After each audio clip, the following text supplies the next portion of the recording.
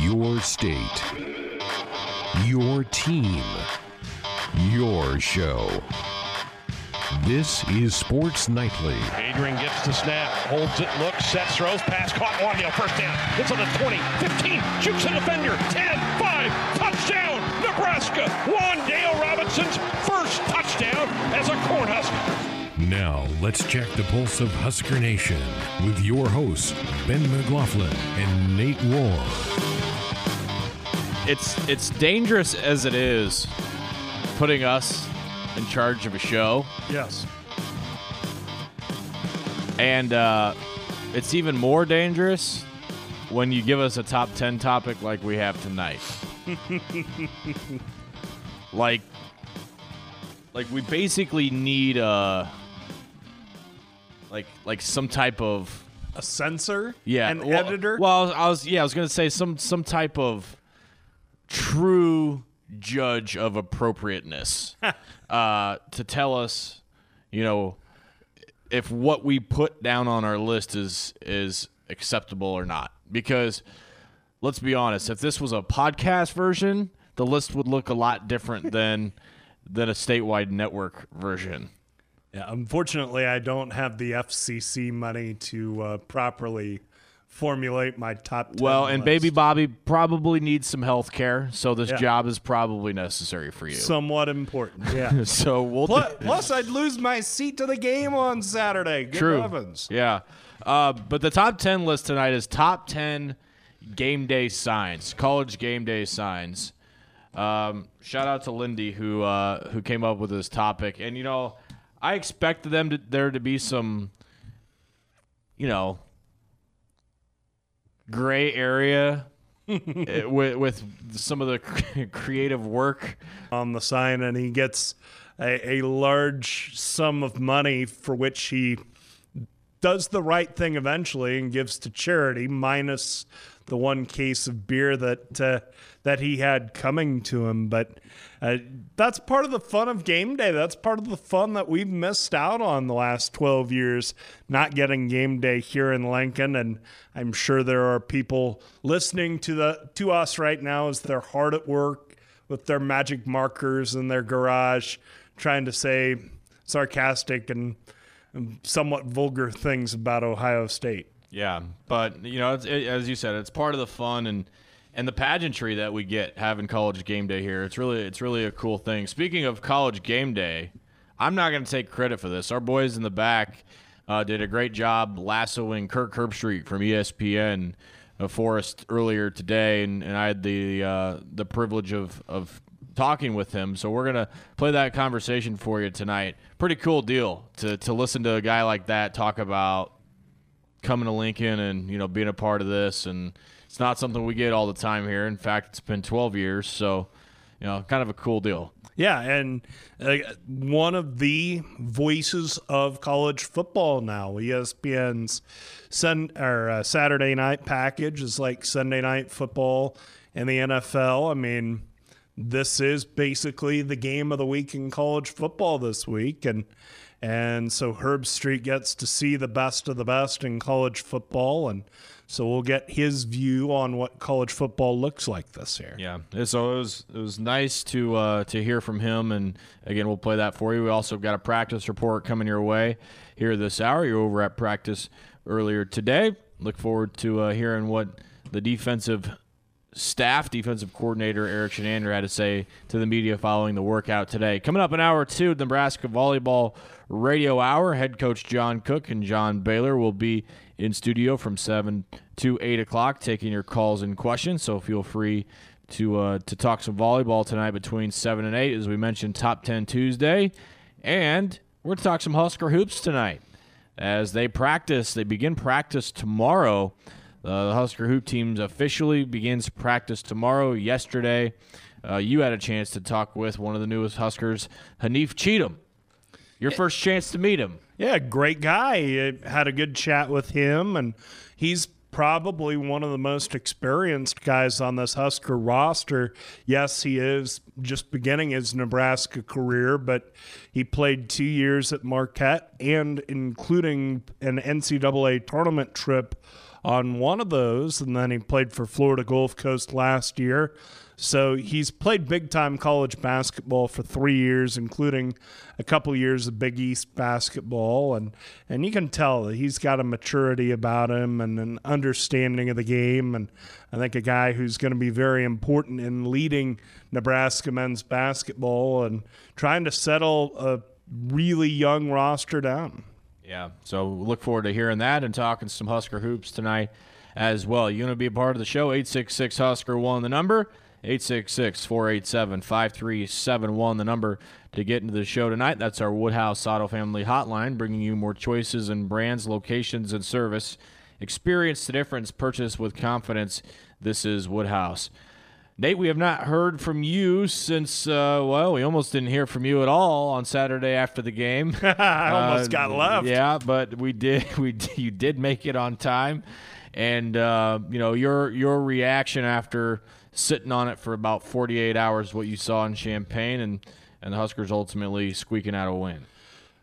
And you say squeaking out a win, and that's what's frustrating about it, because you feel like Nebraska outplayed Illinois by a pretty good margin. I mean, total yardage, and there was an adjustment to the stats today, but 674 to 299. So you more than doubled them in total yardage. You're able to run the ball with a good amount of success. You're able to throw for over 300 yards, and yet you have to eke that game out. And there are a lot of reasons for that, a lot of self-inflicted wounds with 10 penalties, with 4 giveaways, and with some struggles in the kicking game.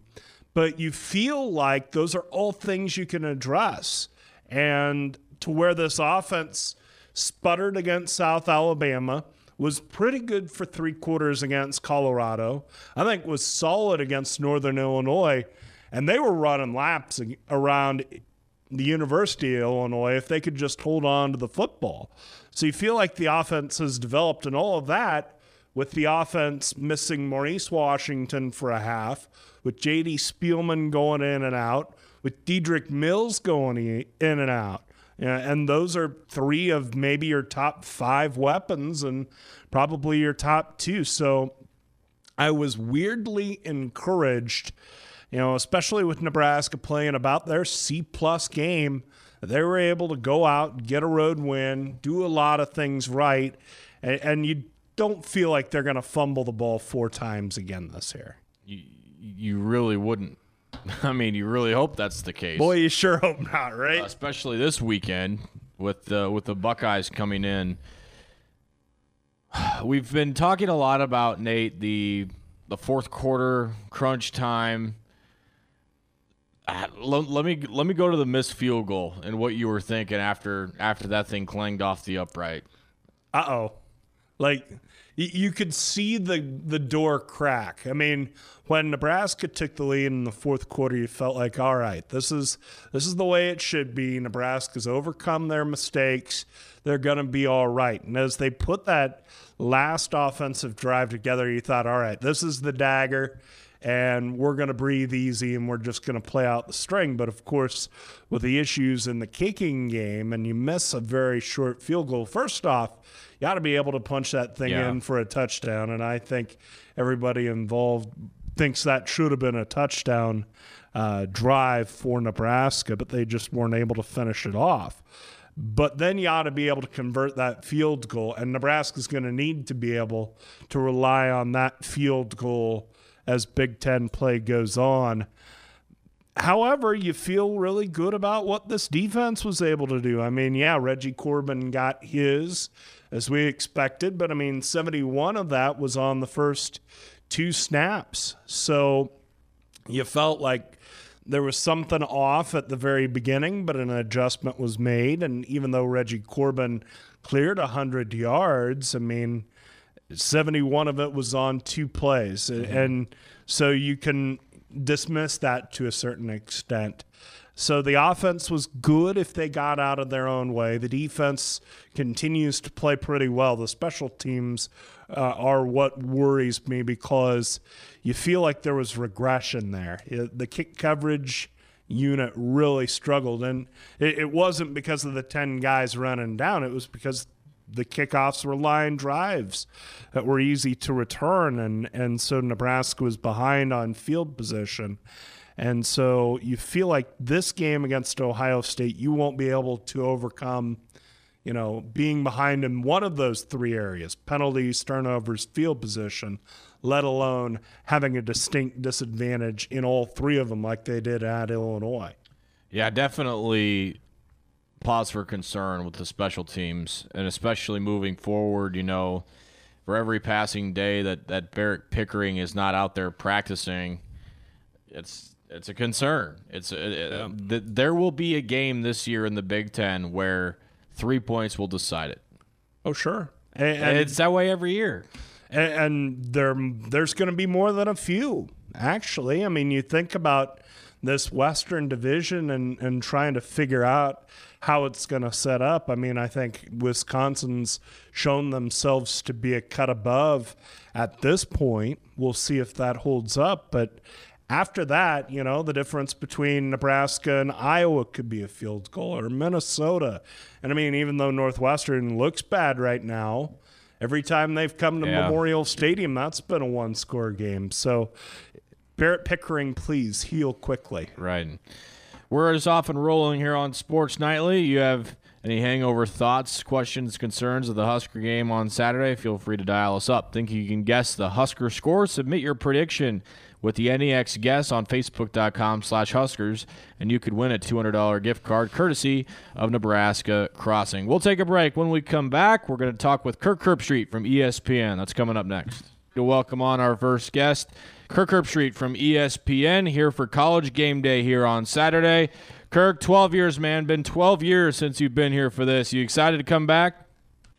12 years. I mean, I can't even believe that. You start to go to certain spots every year, every other year.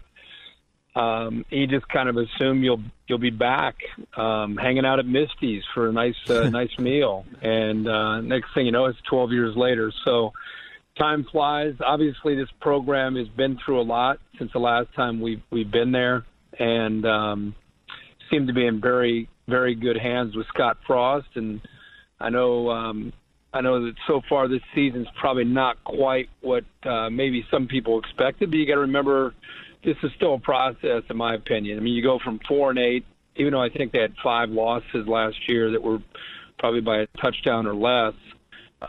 This is still a team that's learning how to win, and Scott Frost is still going out and recruiting really good players that eventually are going to get them to a different level. But I think it'll be pretty spirited, obviously, Saturday night, which will, I think, allow them to play their best game of the year. Whether or not it's enough, we'll have to wait and see. I was thinking about this when I was at the stadium yesterday, and kind of what you alluded to. So many schools, College Game Day, they get it every year, and it's probably just ho hum. They're here again. That's not the case here at Nebraska, as you'd expect. People are really fired up to have you guys here. What do you and the crew think about getting to experience Lincoln and maybe some of your coworkers have never been here before? Well, first of all, man, because of the sport we cover, we're so lucky that almost every week, everywhere we go, we're even if we go, last year, this year, I mean, people I think get fired up for their team, and we just happen to be there, and they want to go show America how excited they are about their team. So we're pretty lucky that we're covering this sport with a passion that follows it. But yeah, I mean, I love to go to traditional places. I'm kind of a traditionalist myself. It's fun to go to some of the programs that are off the beaten path. I mean, you go to Pullman, Washington, for example, or Fargo, North Dakota. Those kind of places go pretty crazy because we don't get to those kind of schools very often. We're excited to be back in Lincoln because I think there's great appreciation for the fans. Anybody you talk to, no matter whether it's Big Ten or Big 12 or old Big 8 fans, they're all going to tell you the same things. I mean, you're talking about a fan base that not only stands behind their team through the wins and the losses, but also if they get beat, they a lot of times will give a standing ovation to the team that played real well. So they're just kind of there's certain towns that, like for me, I'm a baseball guy. When I think of baseball fans, I think of St. Louis. I think they have great baseball fans. And in college football, you would say Nebraska has just incredible fans. And so it's great to see Scott Frost bringing back some of the traditions and some of the excitement that I think it's just beginning to – he's kind of scratching the surface of where eventually it's going to be. But rest assured that the College Game Day crew and everybody that's associated with the show, we're fired up to be coming in. It's one of those games you kind of circled before the year started. Week 5, hopefully we'll be heading to Lincoln if both the teams are winning games and ranked as highly as we think they will be. And here we are. So, yeah, it's an exciting week leading up to it. Yeah, I'm happy to have you, definitely. Well, what are your impressions of this Husker team? I know you're probably just getting cracked into your prep, but what are your impressions, what you've seen so far? I think it was a team. I mean, in Chicago at the Big Ten media luncheons, you're probably there. They felt that this team was good enough to win the West, get to Indianapolis in the Big Ten championship, and here we are 4 weeks in. And what I see is a team that's still developing. I think offensively, it's one of those teams because of the quarterback on any given drive or any given game. If they're clicking on all cylinders, they're going to be tough for anybody to slow down because of the system that they run. Adrian has such a good grasp of the offense. His ability to run and throw within the structure of the offense makes it tough. I feel like they feel more explosive around him with Mo Washington and Dedrick Mills. This freshman that really kind of exploded onto the scene because of some of the injuries, Wan'Dale Robinson, gives him a different element, when he's either coming in motion and taking a handoff or a jet sweep, or even if he's in the backfield like last week at times. He's a very, very different kind of player that they have not had in a long time with his suddenness and ability to make plays in space. So I think last year it was kind of, there were some good players there, but I think if you ask most people, they would say that was Adrian Martinez's show, and how he'll go will decide how the Nebraska offense will go. And I think because of Scott's system, that's still kind of the case. But I would tell you, I just feel just 4 weeks in, it just feels like there's better weapons around them and more capable people of helping out. We haven't even touched on J.D. Spielman and what he can do as a receiver. So I think we're beginning to see where this offense is heading in the future with Scott. And let's be honest, after the 4 turnovers in Champaign, they're going to have to take care of the football. I mean, they've been fumbling all year, turning the ball over all year, and against the athletic ability of Ohio State and a defense that, quite honestly, a Buckeyes defense last year had some issues. Ryan Day came in as a new head coach, instantly made a quick change. He now has co-defensive coordinators. And through 4 weeks, now they haven't been challenged yet, but they're executing and playing at a very, very different level, not the same kind of miscues and mental errors that they had a year ago. And be fun to watch that defense that Adrian Martinez as a freshman kind of had his way with in Columbus. Be fun to see a year later in Lincoln how both sides fare. Yeah, no question. Well, let's go to the other sideline and talk Buckeyes. You mentioned they haven't played the best competition, but it's hard to ignore the stats and the scores that they're putting on people right now. And for them, it started with Justin Fields getting eligible. What did he bring to this Ohio State offense that we've seen now through 4 weeks that maybe they weren't sure of, or Ryan Day wasn't sure they'd have at quarterback before he was granted eligibility? Well, I think the first thing you have to remember is Ryan Day was kind of being championed as, boy, he brought an NFL offense into Ohio State with Dwayne Haskins, and Dwayne Haskins threw 50 touchdown passes, almost 5,000 yards of passing, was not a threat at all to run the football, and yet obviously he was picked very early in the NFL draft as more of an NFL-style quarterback. And a year later, here comes Justin Fields from Georgia, more of your traditional dual threat quarterback. And I think Ryan Day, in his first year as the head coach, and incidentally he still calls the plays, is showing his ability to be flexible, his ability to change to the strengths of his quarterback. He's now running a little bit more of what you'd expect from a dual quarterback, where they're going to run some zone read. If you get overcommitted to stopping Dobbins and Fields running, then you're going to get a big dose of man beaters with the very talented group of wide receivers. They have about 6 guys that they feel pretty good about. And so I think it's a different way of attacking compared to what they did last year with Dwayne Haskins. But up to this point, 4 games in, Fields is in command. He's not thrown an interception. I think he's thrown for 9 touchdowns, maybe run for 6. And so right now he comes into this game having yet to be tested on the road where communication is a problem, but up to this point has been executing flawlessly. And, you'd put Joe Burrow and Jalen Hurts and Tua at Alabama up there, and then Justin Fields is probably just right in that category with the way he's looked up to this point. And like I said, we'll learn a lot more about him and also the Ohio State offense when they go into Lincoln at night and have to deal with a completely different set of circumstances. He's a special talent. There's no question about that. Talking with Kirk Herbstreit from ESPN here on Sports Nightly. All right, let's talk about Ryan Day now. He comes in. Urban Meyer is one of the best to ever do it, certainly not without some speed bumps along the way. And in steps in this young gun. You mentioned Big Ten Media Days. I was enthralled with everything that was coming out of his mouth. What was the conversation around Columbus, Kirk, about Ryan Day and taking over for Urban and what people were expecting out of him? Well, I think anytime you replace a living legend, a guy that still comes to practice, it's a little bit unusual, a little bit daunting.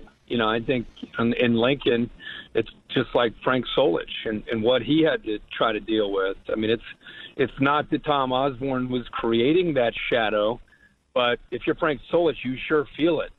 And I think that could be said about any of these coaches that have tried to fill the shoes of such great coaches. And I think Ryan Day has done an incredible job of kind of holding on to some of the things and traditions that Urban Meyer helped create and had so much success doing, the way he ran his operation. They brought in Ryan Day, who obviously was on the staff. He kept the same strength coach. He kept most of the staff the same. He made some tweaks to the defense, which we mentioned earlier, brought in a couple co-defensive coordinators. But everything else for the players is kind of an autopilot from where it was. They still lift the same way. They still go to training table. Everything is the same. So I think he's done a good job. Why change when everything's working so well for Urban Meyer? So he's maintained what Urban Meyer started, and yet the delicate part to it is trying not to be Urban Meyer. And for Frank Solich, you don't want to be T.O. Like, you want to be Frank Solich. And so that, to me, is the part that we're going to see grow. We're going to kind of learn more about him on the sidelines, his mannerisms, the way he handles adversity, the way he handles that big 4th and 3 call from the opponent's 38-yard line with 8 minutes to go in the game and you're down 6. There's going to become moments where you start to develop an identity. And to me, we have not yet seen that. Everything has just been put in front of them. They're winning by 40, 50, 60 points. And so this is the game, these kind of games where, like I said, there will be adversity. This is where you start, this starts to become his team after a game like this on a really big stage. And he needs more of these kind of moments. But up to this point, and I don't know if you'll get a chance to, if you've heard him this week or you've been around him much, but a very, very likable person. Like, if he was not a football coach, you would be drawn towards him. Like he's almost like if you're at a soccer game, a youth soccer game, and your kids are playing and his kids are playing, and he's standing there on the sideline. It's like he's a dad. I mean, that's the best way to describe him. And he is up to this point shown an ability to call a game. Like I said, whether it's Dwayne Haskins or Justin Fields, he knows how to attack a defense's weakness.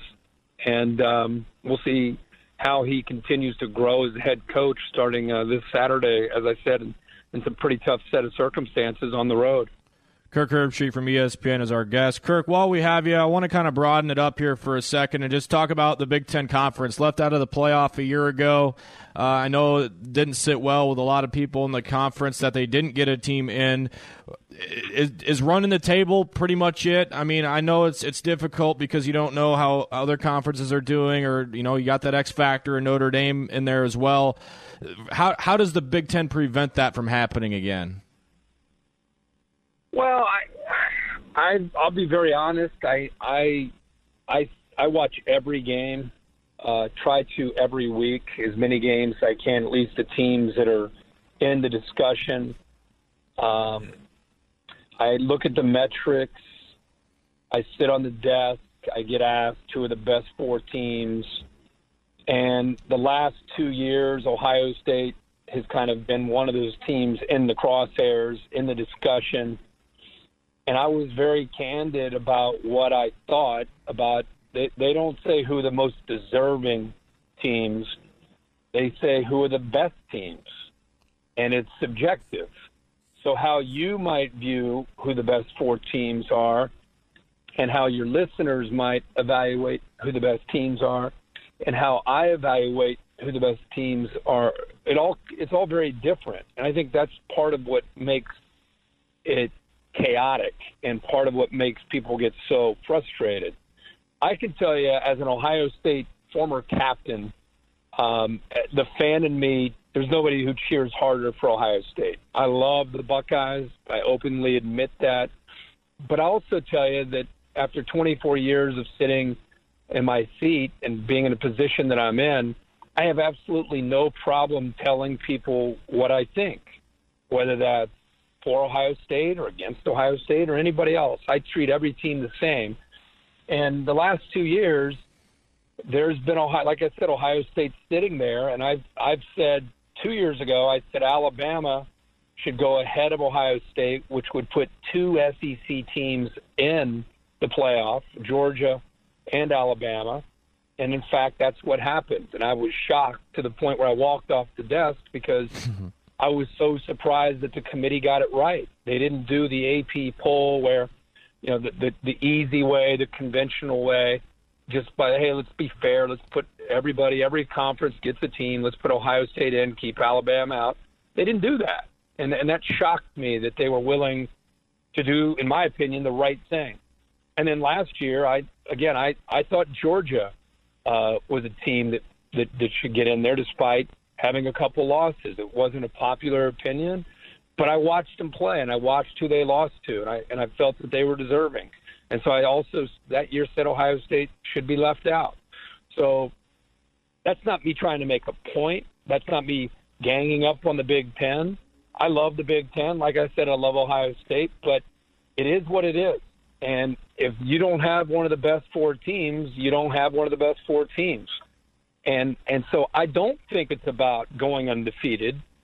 I think Notre Dame is an example of I think they have a lot of cynics out there, but how could you not be impressed, objectively speaking, with Notre Dame going to Athens, Georgia, and taking on a top 5 team in Georgia and walking out of there with a narrow loss, but looking really competitive. And if they get a pass interference call at the end of the game, they got a shot at the end zone to win the game. So anyway, I just think it's not about how many losses.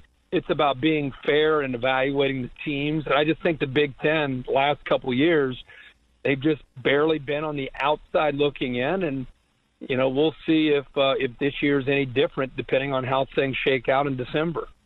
Kirk, we've taken a lot of your time, but you've seen a lot of this before. Nebraska and Ohio State is has embarrassed Nebraska at times, and a lot of people are hoping that the result is different. How are you expecting this thing to go between these two?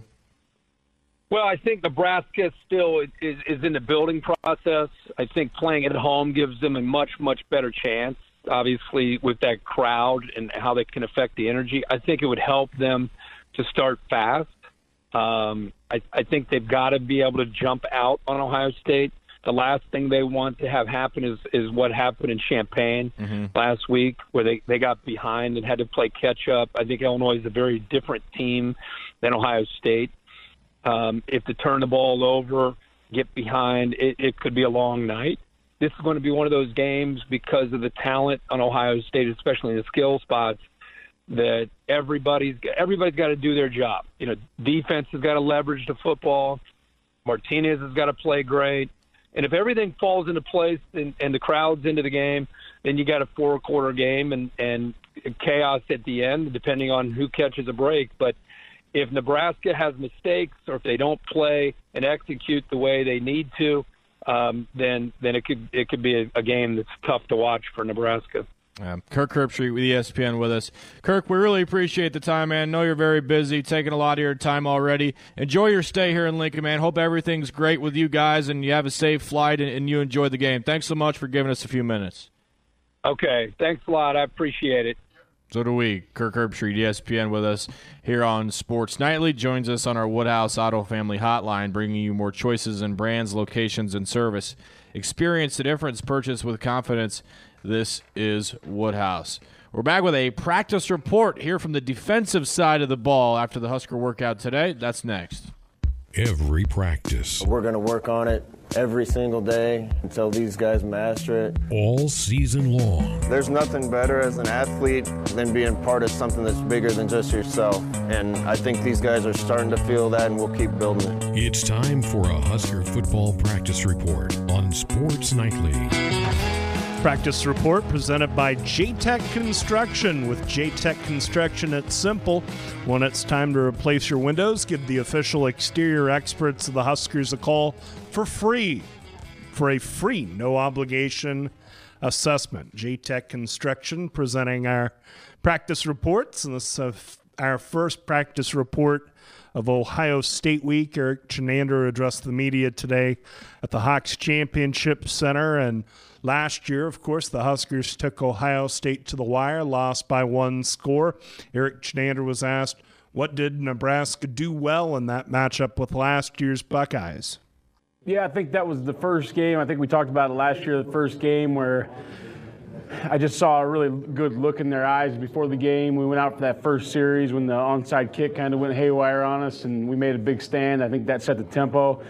We got some turnovers, which was huge in that game. I think they played really, really hard. Obviously, Ohio State gave us some did a good job formationally with a few plays that we needed to fit that we probably hadn't got to because we were still getting to the base of the system. So now we have to be able to fit all the different formations. I think Coach Ryan Day does a good job of giving you a lot of condensed formations, a lot of formation in the boundary, a lot of just things that you don't see on a day-to-day basis. And so it's not necessarily the plays, it's just being able to fit all the formations that they give you. So the offense that they're going to face on Saturday hasn't really changed a whole lot. Ryan Day, the offensive coordinator from last year, so hopefully some of that is able to transfer from last year's fairly successful pursuit to this year. Yeah, you'd hope. I mean, different quarterback, different athletes, but, hopefully the same principles apply. One advantage that Nebraska might have in preparing for this matchup as opposed to some schools, the fact that Nebraska's offense shares some DNA with Ohio State's offense. Of course, Chip Kelly, kind of the godfather of it all, as Scott Frost coached under Chip Kelly at Oregon, and before that, Ryan Day coached under Chip Kelly at New Hampshire. And so Chinander was asked about the similarities between the two offenses. Yeah, I think it's a very similar situation. Like you said, there's a few differences in the offense, but there's a lot of similarity. One similar thing is when we play against our offense, we don't know what we're going to get. The tendencies aren't huge. The formations never stay the same. I think that's similar to Ohio State. You know, they showed a lot of different things on film. Not a lot of tendencies to dial in with 3 games in, a new offensive coordinator, new head coach. So it's much like that. You have to play rules football. You have to know your assignments, and you have to give your eyes in the right spot. Of course, Ohio State's concept of what they want offensively is so much more developed with all the weapons they have, but that Ohio State offense is hopefully how it looks for Nebraska down the road. Yeah, being disciplined is going to be a big key on Saturday to do your job and do it well. And you have to imagine there will be plenty of run fakes and things like that to where the safeties are, in particular, are going to have to be smart about what they're doing out there. Of course, to have a good offense, you have to have a good quarterback, and Ohio State has found one in Justin Fields, completing 70% of his passes, 13 touchdowns. Still hasn't thrown an interception. A good start for the Georgia transfer to his Ohio State career. And Eric Chinander was asked what stands out about Justin Fields. Probably the same thing when you guys watch it, right? He's big, he's fast, he can throw it really good, and he's operating their offense right now. You know, probably the question mark with him was, can he come in and take command of that offense? And so far, he's done a pretty good job of doing that. So he's a really good football player, and he's going to be a good challenge for us. He's settled into a weapon-filled offense, but you know, he's also got the physical attributes to be very difficult for Nebraska to try and stop. Be their best test by far, and to have a true dual threat guy, that's going to be a change of pace from what we've seen the last few weeks. I would say with a fair amount of confidence, the top 2 quarterbacks in this Big Ten are going to be in the building here in Lincoln on Saturday. Wouldn't you agree? I would agree with that, yes. And I think there's a pretty big drop between 2 and 3. I don't think that's an exaggeration. I mean, especially the way Shea Patterson's played this year. So the Huskers having to prepare for somebody very tough at quarterback for Ohio State, who is trying to mimic Justin Fields, Eric Chinander was asked. We've got a few different guys, but you know, we've got Luke McCaffrey down there giving us some reps. I know he's got to stay up with the offense some, and because he's a part of their package as well. So, but he's giving us some reps, and then obviously Matt Masker's done a great job at quarterback all along, and so has Braden Miller. So it's good that Nebraska has mobile quarterbacks that can give the Huskers a look. And Eric Chinander was asked about some of the principles of facing mobile quarterbacks. Yeah, I think the one thing it changes is, you know, your calls and how you operate in the calls. You have to always account for the quarterback in the run game, which is, you know, you're almost playing option football a lot when that quarterback is a viable option. Last year, Haskins could do it. He didn't want to very much. He was more of a pocket passer. You know, he's in the NFL now because he can throw the ball really, really well. But Fields can make you earn it in the pass game and the run game. So you always have to account for him on every play. It's the one element Fields has that his predecessor really didn't, in the fact that, you know, Haskins didn't really want to run, whereas Justin Fields, I don't think, shares that reluctance. No, he will tuck it and run it. Good stuff. Coach, the youth national team just did something that's unprecedented. What does it say about youth volleyball in this country? It says that whatever all the stats are saying and what everybody's saying and what I've seen is volleyball is growing. It's the most popular sport, girls sport in the United States. It's gone everywhere. There's huge club tournaments kids are playing. I've said all along that there's a lot more good players now spread out over college. You're seeing that this is the results of all this. And the youth team, which is 19 and under, just won the world championships in Cairo, Egypt. And it's unprecedented. The only other time they medaled was when Michaela and Kenzie were on that team. They played in Macau, China, and they won the silver medal. Michaela was a middle, Kenzie was a libero. So, you know, and that team was represented by a player from Nebraska that was on that team, and whose name you cannot mention. Well, yeah, I need to be careful of that. But she's a high school player here, and she made that team, and But wow, what it's unprecedented. And just to put in perspective, so they beat Italy in the final. Italy's team, when they're 15 years old, they take them and start training them, and they live together, they train together, they go to school. They play in one of the Italian professional leagues as high school players. So that's how they're training. And for this team to get together and go there, and they lost to Italy in the pool play, but then they beat them for the championship, and I think it was in 5, is pretty remarkable. Mike in Omaha. Hello, Mike. Great to have you on the Nebraska Volleyball Show. Hey, JB, I like your story about Russ Rose putting in a good word for Nebraska with Kelly Hunter's mom, and this might have changed history. It really raised my regard for the guy, and I know his former players think a lot of it. Yeah, it's a story I mentioned on the NET, Nebraska Volleyball 2017 championship video they put together, and how Kelly's mom said that, she was going to take a trip out to Penn State with Kelly, and Russ is like, fine. He's the mom, Lori's former assistant coach at Nebraska. Yeah. You're welcome to come, but why? You got a great program down the road in Lincoln. And Lori's like, you're right. Yeah. That's how she told us. Hey, Coach, I got a question. I got a question about Knuckles. I don't know if you mentioned already. How's she doing with her concussion? She's good to go. She was in practice today and looked like a typical freshman. So, it looked to me like you got 2 good liberos. And when I heard that Knuckles was coming here, and I heard what a great hitter she was, and I saw her, I was thinking of Annika and the back row attacks when she started in the back row. Is there any thought of maybe doing some of that with Knuckles, and so we can take advantage of what a great hitter she is? No, she is a really good hitter. So is Kenzie Maloney. But you know, the thing is, we've toyed with it. The problem is you start letting them work on hitting and think they're hitters, and then they forget what their real job is, because they're just like, hey, send me the ball, Your job's to pass it and dig it. So it kind of sends mixed messages in a little way, so I'm always reluctant to do that. And you've thought about taking Kenzie Knuckles and playing her in the front row? I thought about Kenzie Maloney was begging me to, we would set her out of the back row. But she couldn't jump. As a libero. As a libero, she couldn't. But before that, she was a defensive specialist. She could, So, but back then when she played, we had Justine. So she played on the left, and Justine went on the right. And typically, you want your back row hitter hitting out of the middle of the court. So you had an excuse, not to so her senior year, she's a libero. She was coach. I won't say we were. It was a team we were playing toward the end of the season. She goes, "Will you play me an outside hitter just one game?"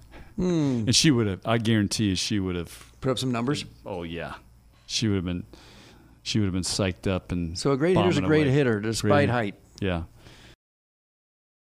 Sadly, back to us. Yeah, a bit of a step down. We'll try to manage anyhow. 3 votes short of having those 2 just carry us home for the last hour. Yeah. So blame yourself. Yep, so it goes.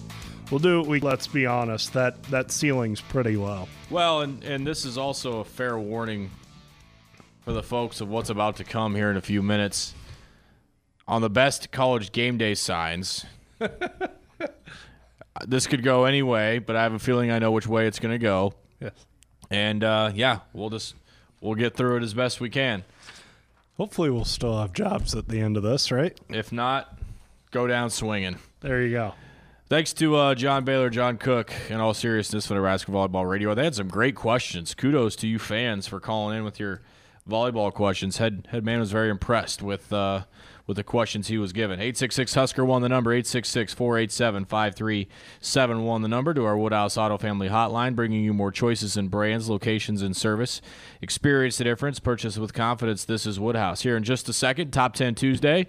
Also, before we say goodnight tonight, we'll talk some Husker hoops with Nebraska graduate transfer into the program, Hanif Cheatham. Nate had that conversation with him yesterday over at the press conference. Without further ado, let's count it down.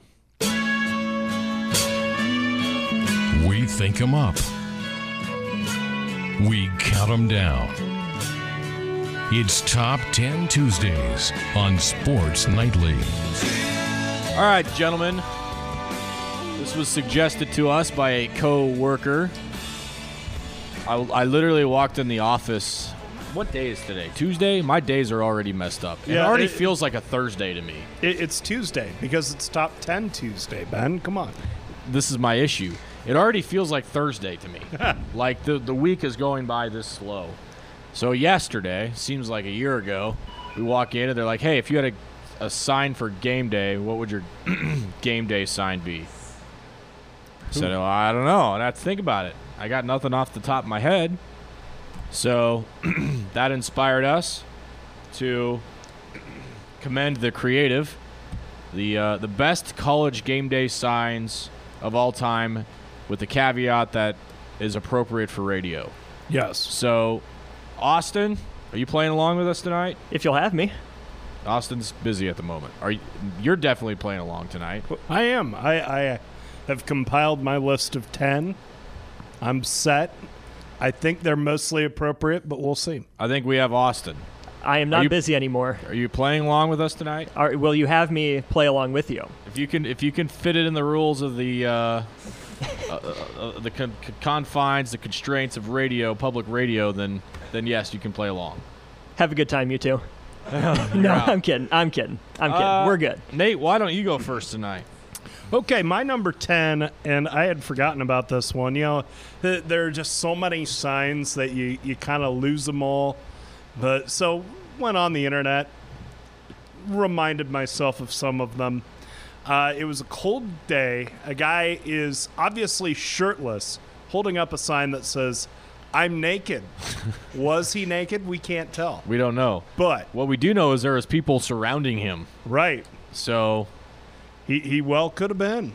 Who can say? Bold move. Yeah.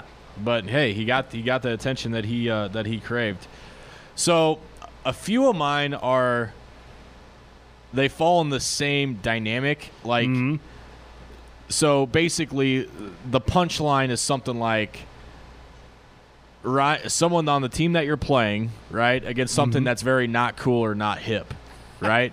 So like Ryan Day wears New Balance shoes or something like that, you know? So I've got a lot that like fall into that criteria that are just too funny to not be on here. And that's where we're going with number 10. My number 10 is Dabo Swinney takes 2 bites to finish a potato chip. Like, when have you ever seen somebody do that? Nah. Unless you got the big Doritos, you know, then I can hear an argument. But even then, I mean, what are you doing? Maneuver. Hey, then again, Dabo Swinney's kind of a goof like that. I can totally see that. Sure. Austin. That's me. You're All up. right. Number 10 for me is a very specific joke aimed at specifically one person. Jim Harbaugh khaki jokes. You know, very, very specific category, but it's very relevant after Wisconsin undressed Michigan on Saturday.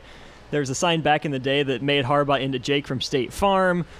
That was a good one. Signs that say he wears off-brand khakis. I can't personally speak to what those are.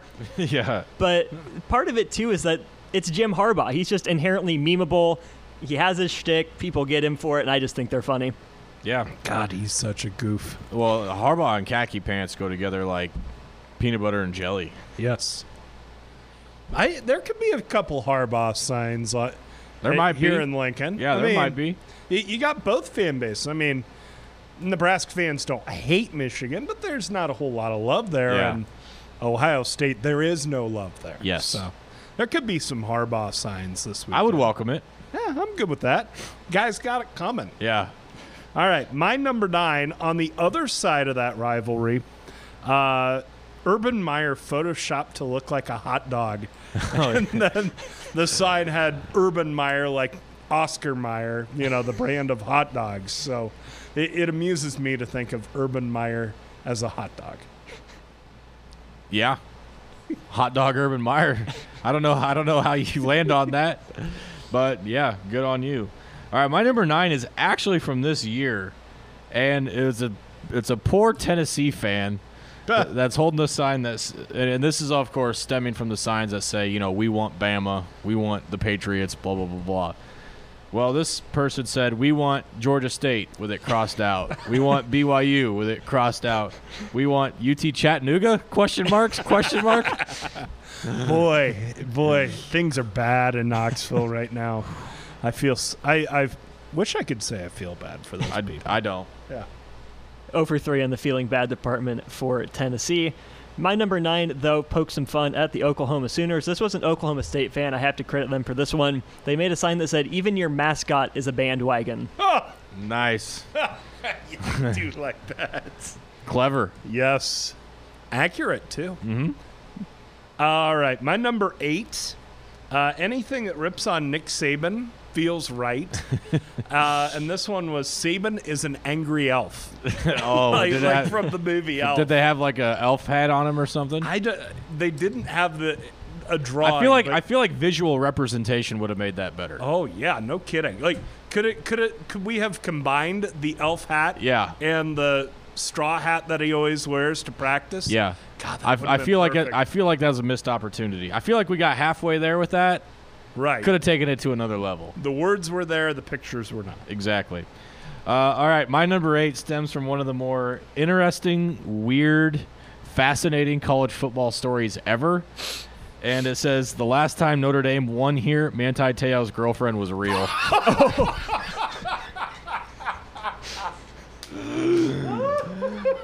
We all remember the story where, right, it was like right before the national championship game. Yes. He got catfished, and for those that don't know what catfished is, so I don't remember who it was, right? Was it an assistant like a coach or something? Like, because it was a Tuiasa Sopo.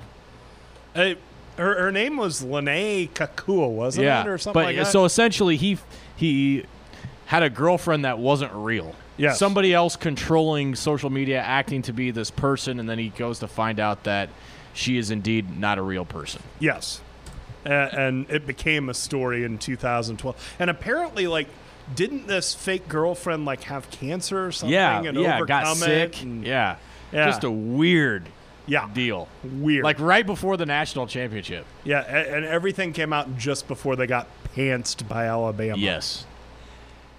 I have Manti Te'o here at number 8 as well, but slightly different variation. This one is, I believe, from the Georgia-Notre Dame game last Saturday, so it mixes old and new with this joke. It says, "Don't worry, guys, Manti Te'o's girlfriend just entered the transfer portal." Ayo. Oh, boy. Oh, boy. Is that an Ayo or a Teo? Oh, wow. We're sharp tonight. My number 7, speaking of sharp, Tebow is cut more often than my lawn. This is from a few years ago, ripping on Tim Tebow, and he might have even been on game day that year, but he just couldn't stick on an NFL roster. But somehow he's able to stick on the Buffalo Bison's roster in AAA. Here's some foreshadowing. This isn't the last time Tim Tebow will make an appearance on the best college game day signs ever. Too easy. All right, my number 7, it's captured at Oregon, so I'll just put Oregon at number 7, but 2 specific examples. The sign literally said, "This sign has as many national championships as Oregon." And the other one was 7,284 uniform combos, 0 national championships. With the 0 as the as Oregon the, logo. Yeah. Yes, I do like that one. Solid. Always a good play. That's a classic. Number 7 for me rips on Alabama fans. It says, "Bama fans would hate this sign, but they can't read." Oh! So, ripping on the opposing team and its players is one thing. We do have to call out the fans sometimes, too. There are plenty of variations of that one. And even with the players, you got the, Forrest Gump would still be Alabama's smartest player, that kind of thing. So that's cracked me up. Oh, yes, yes. Well, the best is when, like, an LSU or a Mississippi State comes after Alabama. It's like kettle, pot, black. Yeah, right. Goodness. Number 6, Cowherd hates Santa. Just makes sense. He's angry. He is. He's evil. He is an angry elf conversation, too. And with those ears, he actually the might be eyebrows and the nose. My goodness. Can we get some investigating? Can we get Brett on this? we need Ancestry.com to be dispatched here. So is Colin Cowherd actually an elf? Discuss. Oh, man. But he hates Santa, so he hates his employer. Yeah, true. My number 5 is or we're on 6, right? Yeah, we're on 6. Yeah, 6. My number 6 takes a nice shot at our friend Lane Kiffin, and he just so happened to be on the set. And there's a picture of Lane Kiffin, right? And there's a sign that says, "Remember when Lane Kiffin had a job?" Unemployment humor is great. Perfect timing and placement too. Like he's literally sitting there, and you can see the sign in the background. Good heavens. Roasted. I noticed you didn't argue as hard for your boy Lane in our top 25 meeting this year, Ben. Yeah, that was a one and done. That was a Kentucky rule for me. Oof. One and done. Out. Tapped out. That's fair. I respect that. All right, my number 6 here. One person made a sign that said, "Real men cry to Rinaldi." Facts. That's true. This is true. You know, there's not a whole lot of crying in sports unless you're, Michael Jordan at your Hall of Fame induction, or you're listening to Tom Rinaldi on Saturday mornings with the piano music behind it and all. Just no shame in that one. Yeah. Yes. You've got to watch Rinaldi like at the right time. You can't be at like watching it at a tailgate party or with a group of friends of a certain sensibility. Now, Rinaldi is best watched alone. Yes, absolutely. Maybe when the lights are off, too. Exactly. All right, into the top 5. This is from this year, but it pops up quite a bit. And this comes after Oregon as well. And it was Duck Hunt, and it's like a screen capture from the game, but Abby the Tiger holding a duck. Holding the duck, yeah. Yes. Okay. That's a classic anytime Oregon's involved. Definitely. I really debated to put this on my list because it would just look like, and it probably will to some, just completely sour grapes, but it's just so good that I couldn't leave it off. And believe it or not, it wasn't a Nebraska or an Iowa State fan that had this sign. It says, well, obviously Iowa State because they're there too, but win or lose, we don't live in Iowa. Yes. Make yourself feel better. Indeed. I would hold that sign. Make one. I might just have to.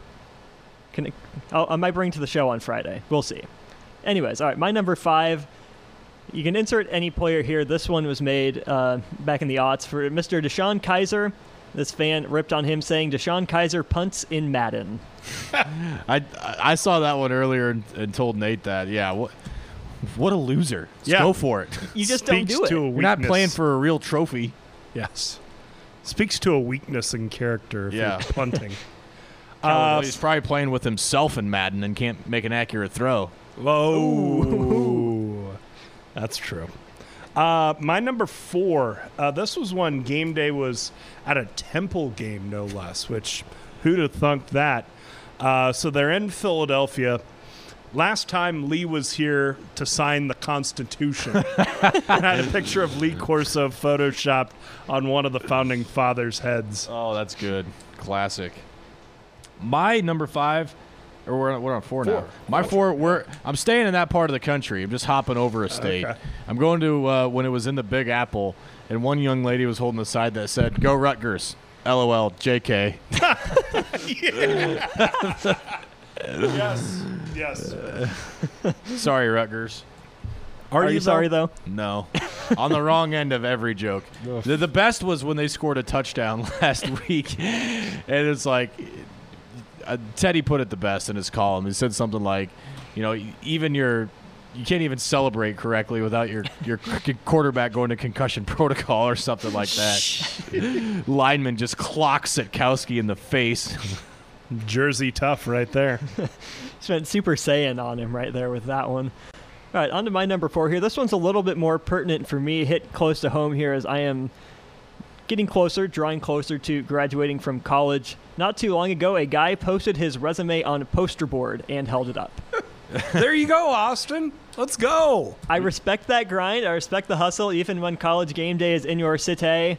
The one gripe, he didn't have any job experience. Boom. Bummer. See, you got him beat. I mean, this is a golden opportunity for you, Austin. What, are you trying to get rid of him?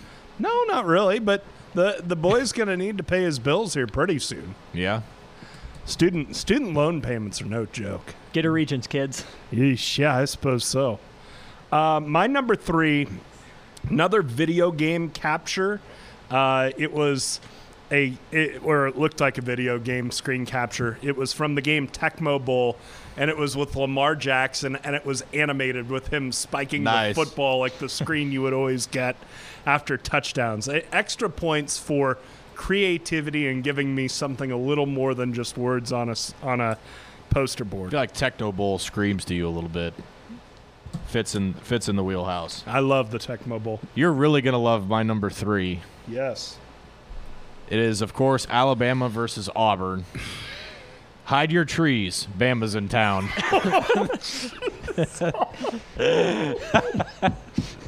Harvey Updike reference. My gosh. Goodness. Hide your trees. Bama's in town. Oh, no. Oh, no. Can't leave that one alone. Oof. No. Poor Toomer's Corner. Wasn't Grice just there? Yeah, he was. Hopefully not with a supply of spike herbicide. Yeah. I mean, I don't know if Grice has any animus toward Auburn, but Aren't those trees going to die? I don't care. Brett, while we're doing this, find that phone call. I want to hear it at some point tonight. yes. Harvey Updike, Paul Feinbaum. All right, go ahead, Austin. All right, so mine was targeted at Army in this usage, but it can be sent out to basically any team. It's why doesn't blank have a website? Can't string together 3 W's. It's not good if you can't do that. You get a few of those classic formula jokes, right? Yeah. All right, to number 2. And this was from actually last week, but I enjoyed it. Notre Dame at Georgia. Notre Dame, of course, legendarily an independent. And like the famous Play Like a Champion today sign in their tunnel, play in a conference today. This is really great. Yes. Sing. Love it. My number 2 is only suitable to friends and appreciators of The Office. Dabo Sweeney is friends with Toby. He would. He would be. He would. That's funny. All right, my number 2, I think both of you are going to enjoy this one. It rips on Tom Brady. Good. It rips on the SEC. Like it. Tom Off to a Brady's good start. footballs are still less deflated than SEC schedules. Oh, yes. Get a lot of schedule jokes on, Yeah. on the poster board. We do.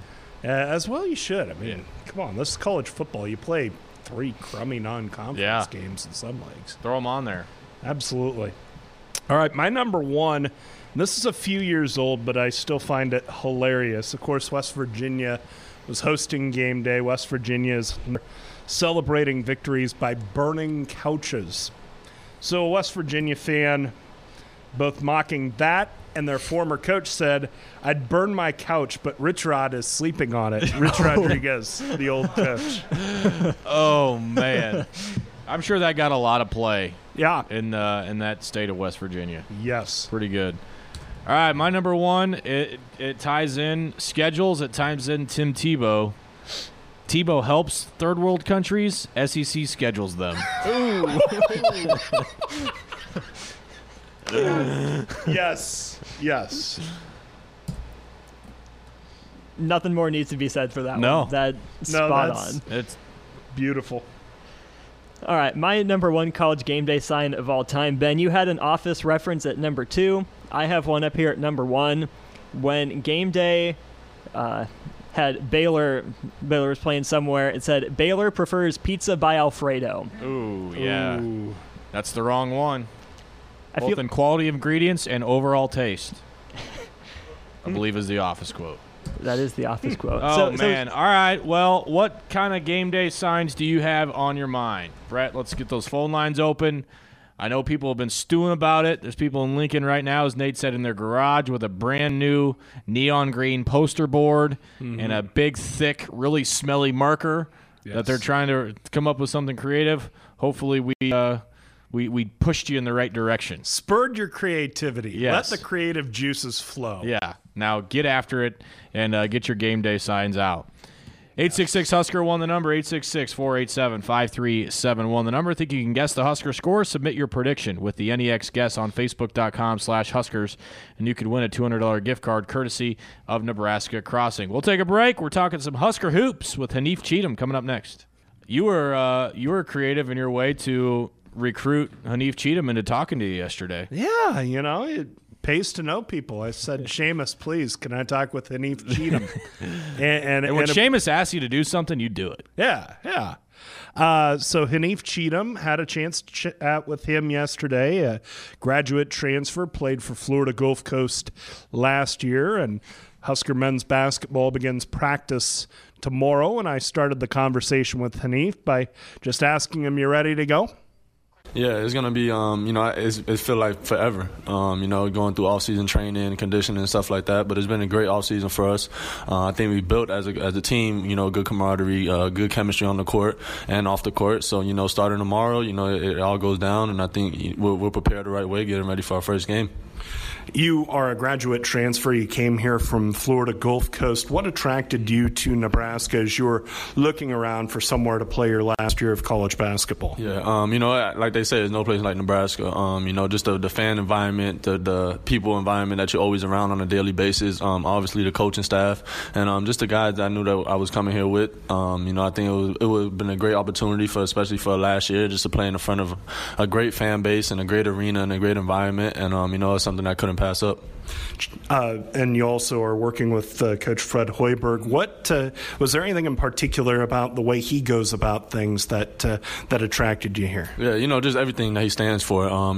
Even the history that he had with Iowa State, with Chicago, and just the type of person that he is. Understanding that the game and the season is going to be having some mistakes, but not getting too down on us and always encouraging us. Like, listen, guys, we're going to have some hard times, but as long as we pick it up and just carry over to the next play and just understanding I got your back. You got mine. It's going to be a great season, and that's what you always want from your coach, to give you confidence, to give you encouragement, and that's what he gives 100% all the time. You're a guy who has played at a couple different schools. You started at Marquette, played a couple years there, played at Florida Gulf Coast, and now you're at Nebraska.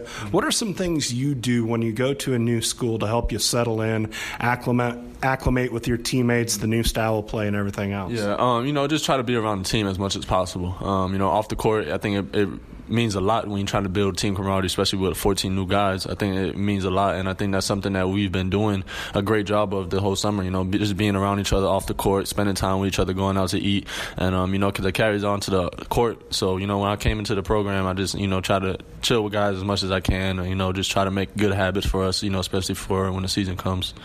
One of the ways that you guys have kind of come together as a team is the fact that you had the trip to Italy. What did you gain from that trip? We gained a lot. With the whole new team, really, a whole new coaching staff, and getting to play a couple games, get a couple games under our belt as a whole group, I think was really good for us. I think we built good chemistry, we built good camaraderie on the offensive and defensive end. We know what Coach wants from us when we step on that court, and now that we know, we just got to go out there and put it in full effect, once the tip-off goes down. You talk about this being a new team and the new roster, new coaching staff. You being a new guy yourself, do you feel, because you're more experienced, like you have a bit more of a leadership role than if you were just going somewhere where everything was established? Yeah, a little bit. I try to give guys encouragement, try to talk to them about my experiences as well, and just understanding that, fellas, we got to stay in the gym, we got to work hard the whole time, and as soon as we do that, I think it really helped us throughout the whole season, and just understanding that, like I said earlier, the season's going to have ups and downs. We just got to stick together, become one. And, once we fight through adversity, after that, once we're at the top, it's going to be a great feeling. And then once we get that feeling under our belt, there's no better feeling than that. Chatting with Hanif Cheatham here on Sports Nightly, we talked about your path playing last year at Florida Gulf Coast, but before that, you were at Marquette and part of a program that went to the NCAA tournament. What lessons can you take from that experience at Marquette to help this program grow into the sort of program that goes to the NCAA tournament? Mm-hmm. Yeah, just understanding that it's hard. It's easier said than done, and just understanding that once we get through the hardship and understand that it's really hard to do it, and we put that under our belt, and that's when we could become a great team. And as soon as we fight through it, practice hard, play hard, I think it's going to be a great feeling for us when we're watching the selection committee on a Sunday and our name gets called. Describe your game to somebody who hasn't watched you play yet. Yeah, I'm a versatile guy. A guy who's could knock down an open three. A guy who likes getting to the rim, get into the free throw line, and then a guy who also plays good defense. Just a guy who's going to go out there, give his all out, 100% every game, and a guy who just loves being on the court. Like I said earlier, knock down open threes, get to the rim, and just playmaking, finding my open teammates for good shots, and just winning habits. We mentioned your prior experience as a guy who played at Marquette, so you've been on some big stages in the Big East. But how excited are you to get into Big Ten play and face up against some of the great programs that you'll see in conference play? Yeah, Big Ten basketball, is no joke. Last year we played at Michigan State, and I just felt the environment. It was loud. The student section was in it, the fans were in it, and that's just a great environment to be a part of. And I know here at PBA it's nothing like it. I know it gets crazy. I know our fans are into the game, and that's what we want. We're going to put our all into the game. We're going to have the fans' backs, and I know they're going to have our backs as well. And that's just a great feeling to have. You talk about Pinnacle Bank Arena, and the place is sold out for a practice. I think you've heard the opening night for men's hoops this Friday. Rick Ross is going to be in the house. How excited are you to get in front of this Husker fan base with a full Pinnacle Bank Arena and at least become a little more acquainted with the Husker fans? I'm very excited. That's honestly, I can't stop thinking about it. When Friday night comes around, it's going to be a great time for us, even for the fans. It's going to be a great event with Rick Ross coming. And just playing in front of them, seeing how loud they could get. It's going to give me chills on Friday night. Once my name gets called and once our whole team comes out there. But yeah, I've been thinking about it. I can't stop thinking about it, and I'm looking forward to it. Well, we're excited to see what you guys put out there, not just Friday night, but all this year, and see how much progress you guys can make this year. Good luck. Yes, sir. Thank you, my man. Appreciate it. Every once in a while, things kind of fall into place. We're just talking about Old Crimson, the Wazoo flag. Has its own Twitter handle, 11,000 followers, and they tweeted at us yesterday saying, "Hey, Husker Sports, better make sure Bill Moose and John Johnson get out to wave the flag. Hashtag photo op, hashtag once a Coug."